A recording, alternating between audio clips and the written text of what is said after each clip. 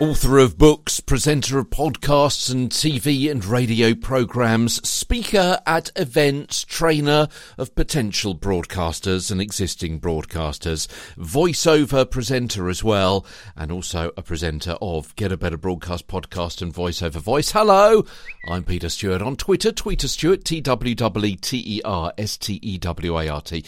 Going through, aren't we, our A to Z, our Diction-ary of voice, talking about different words, different terms that you may come across as your voiceover career progresses, whether it be on air, whether it be live, whether it be recorded, whether it be in a TV or radio studio, maybe from a platform, maybe at home, maybe in a professional studio. We got it all here for you in the previous 900 plus episodes. Today, CTA and copy marking and conversational shows, but we're going to start off, as is usual, in an alphabetical way with a conversational read. Read coming before show. Yeah, a conversational read, sometimes called a transparent read. You may have come across that term as well. When a script doesn't sound as though it's being read. So using an authentic, friendly or realistic style that gives the impression that the voiceover, you, talking with the listener one-to-one. You're telling a story or convincing someone from what appears to be your own experience. It's a tone, if you like, that personifies everyday speech. It's not announcery, so think of everyday conversation.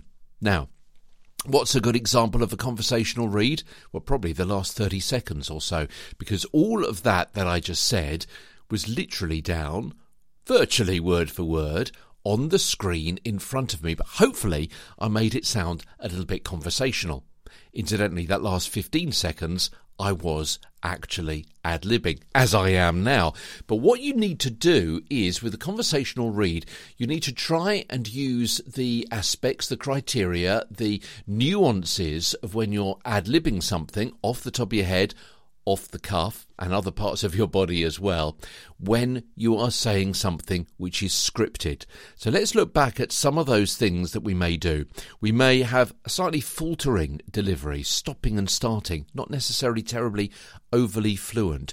You are elongating certain words, you're rushing over other words as well. It's not necessarily completely fluent where every single word has the correct, inverted commas, time given to it. So it's speed and it's stuttering, maybe a little bit.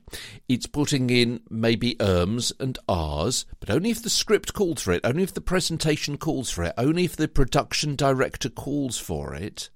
It may be in throwing any other words in, like well, or so, or you know, things like that. Make it sound much more conversational as well. And in fact, 95% of the content of the podcast which I have presented over these 900 plus episodes have been scripted, but hopefully given in a conversational way, in a conversational ad-libbed kind of style, because it sounds much more friendly. Now, if I was going to be reading that main paragraph about what a conversational read is, as though it's scripted, then it's going to sound something like this. Conversational read is when a script doesn't sound as though it's being read, so using an authentic, friendly or realistic style that gives the impression the voiceover is talking with the listener one-to-one, telling a story or convincing them from what appears to be their own experience, a tone that personifies everyday speech. It's non-announcery. Think everyday conversation. Now, I don't think that is going to be as engaging as how I presented it the first time round. What do you think? Can you notice a difference? What are the elements of a conversation that you use when you're talking to a friend that you can bring to a scripted style of content?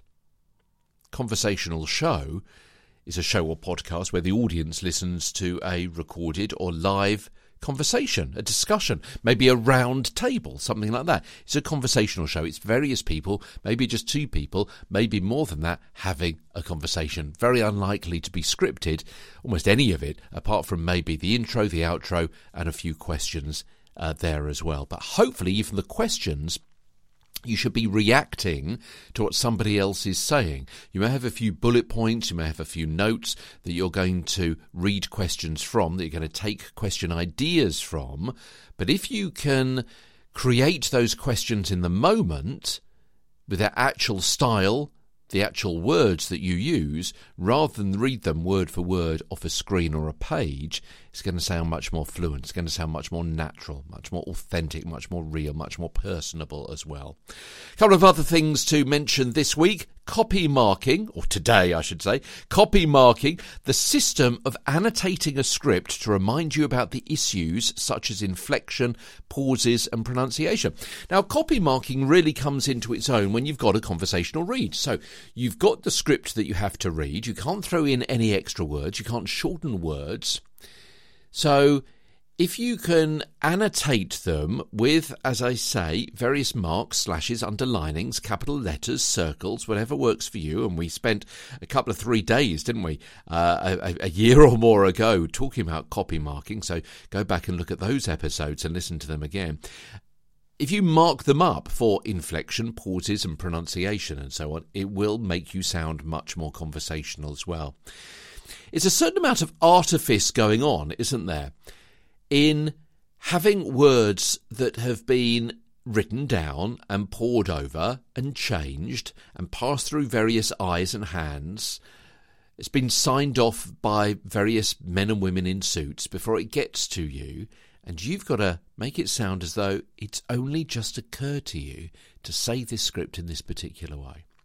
And finally today, a CTA, the call to action. Now, this is the part of a commercial script that tells the listener, tells the user, what to do after they've heard the advert. It may be buy now, or call this number for tickets, or visit our website for details. Usually just advertising something, just mentioning a product and what it does isn't good enough. Usually, not always. Sometimes it is good enough.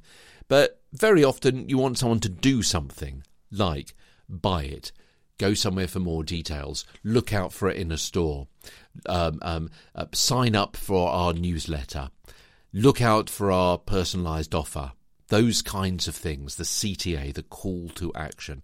And you're usually going to be reading those calls to action in a slightly different way, perhaps, than the rest of the copy. It may be that it's a little bit more announcery. Sale now on! Or it may be much more friendly. If you want more information, give us a call. If you want more details, if you want to sign up to our offer, this is where you need to go. So, conversational reads, conversational shows, copy marking and CTAs today.